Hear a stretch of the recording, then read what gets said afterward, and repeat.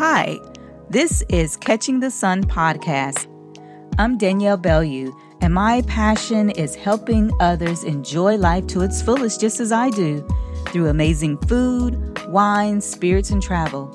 I am a certified travel advisor and owner of Catching the Sun.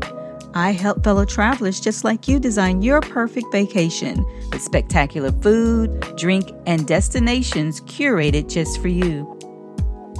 Let's meet here each week and we'll circle the globe together to discover all the culinary and travel delights the world has to offer. Let's go catch the sun.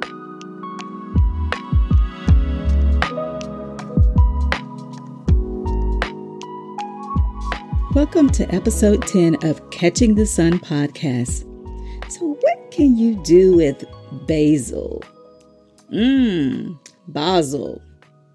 Which one is it? So I'm not talking about the herb, but I am talking about Basel, Switzerland.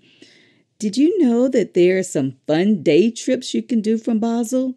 We're going to talk about just a few. Switzerland, let's go back to where Switzerland is. It's Central Europe. It's bordered by France, Germany, and Italy. Very small country. The location of Basel is in the northwest corner of the country. So this really allows persons that come to visit to have some fantastic day trips to neighboring countries as well as other parts of Switzerland. There's so many opportunities and possibilities, and we're just going to talk about just a few. So first one is Chateau de Haut Königsberg. Now, the location of this French castle gives visitors an incredible view of the Upper Rhine plains as it sits atop the mountainous terrain that's surrounding it. So it's on top of a mountain. You've got all of this terrain, plus you get to see the Upper Rhine. Oh my goodness, what a view.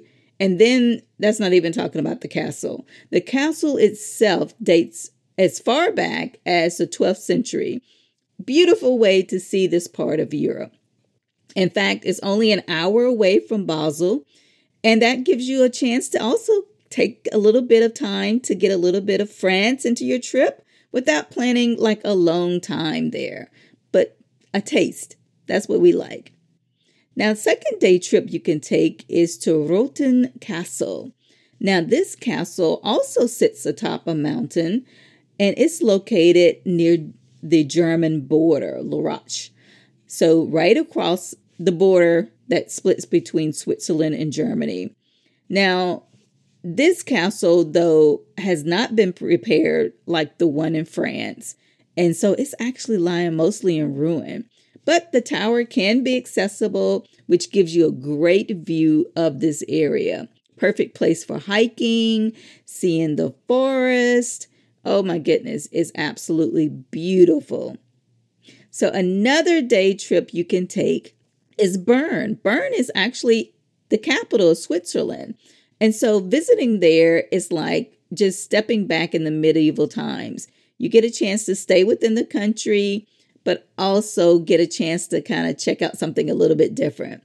You never think that this is the capital as you're going through the streets of this old town because it's so appealing in a unique way, that antique way, and it's so tranquil. You're just like, is this really possible? It's just a short train ride away from Basel. So that definitely should be on your list when you're going to Switzerland for a nice day trip. But also, too, I recommend that you do a little bit of research, planning out an itinerary so you can maximize your time that you're spending there. You don't have to limit your time to just going to Basel, but there's so many other places to be able to visit. And I love being able to provide tips to help you do this. That's one of the things I love about Europe.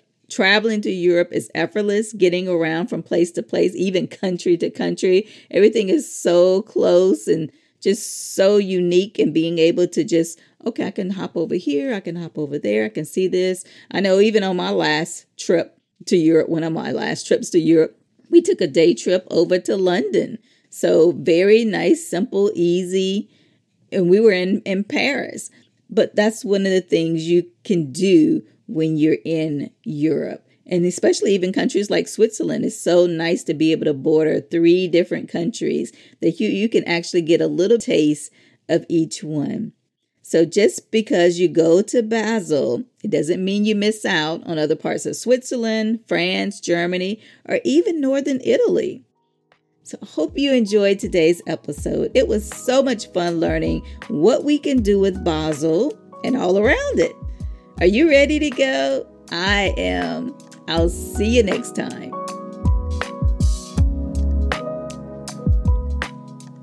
Thank you so much for listening. I hope you enjoyed this week's journey.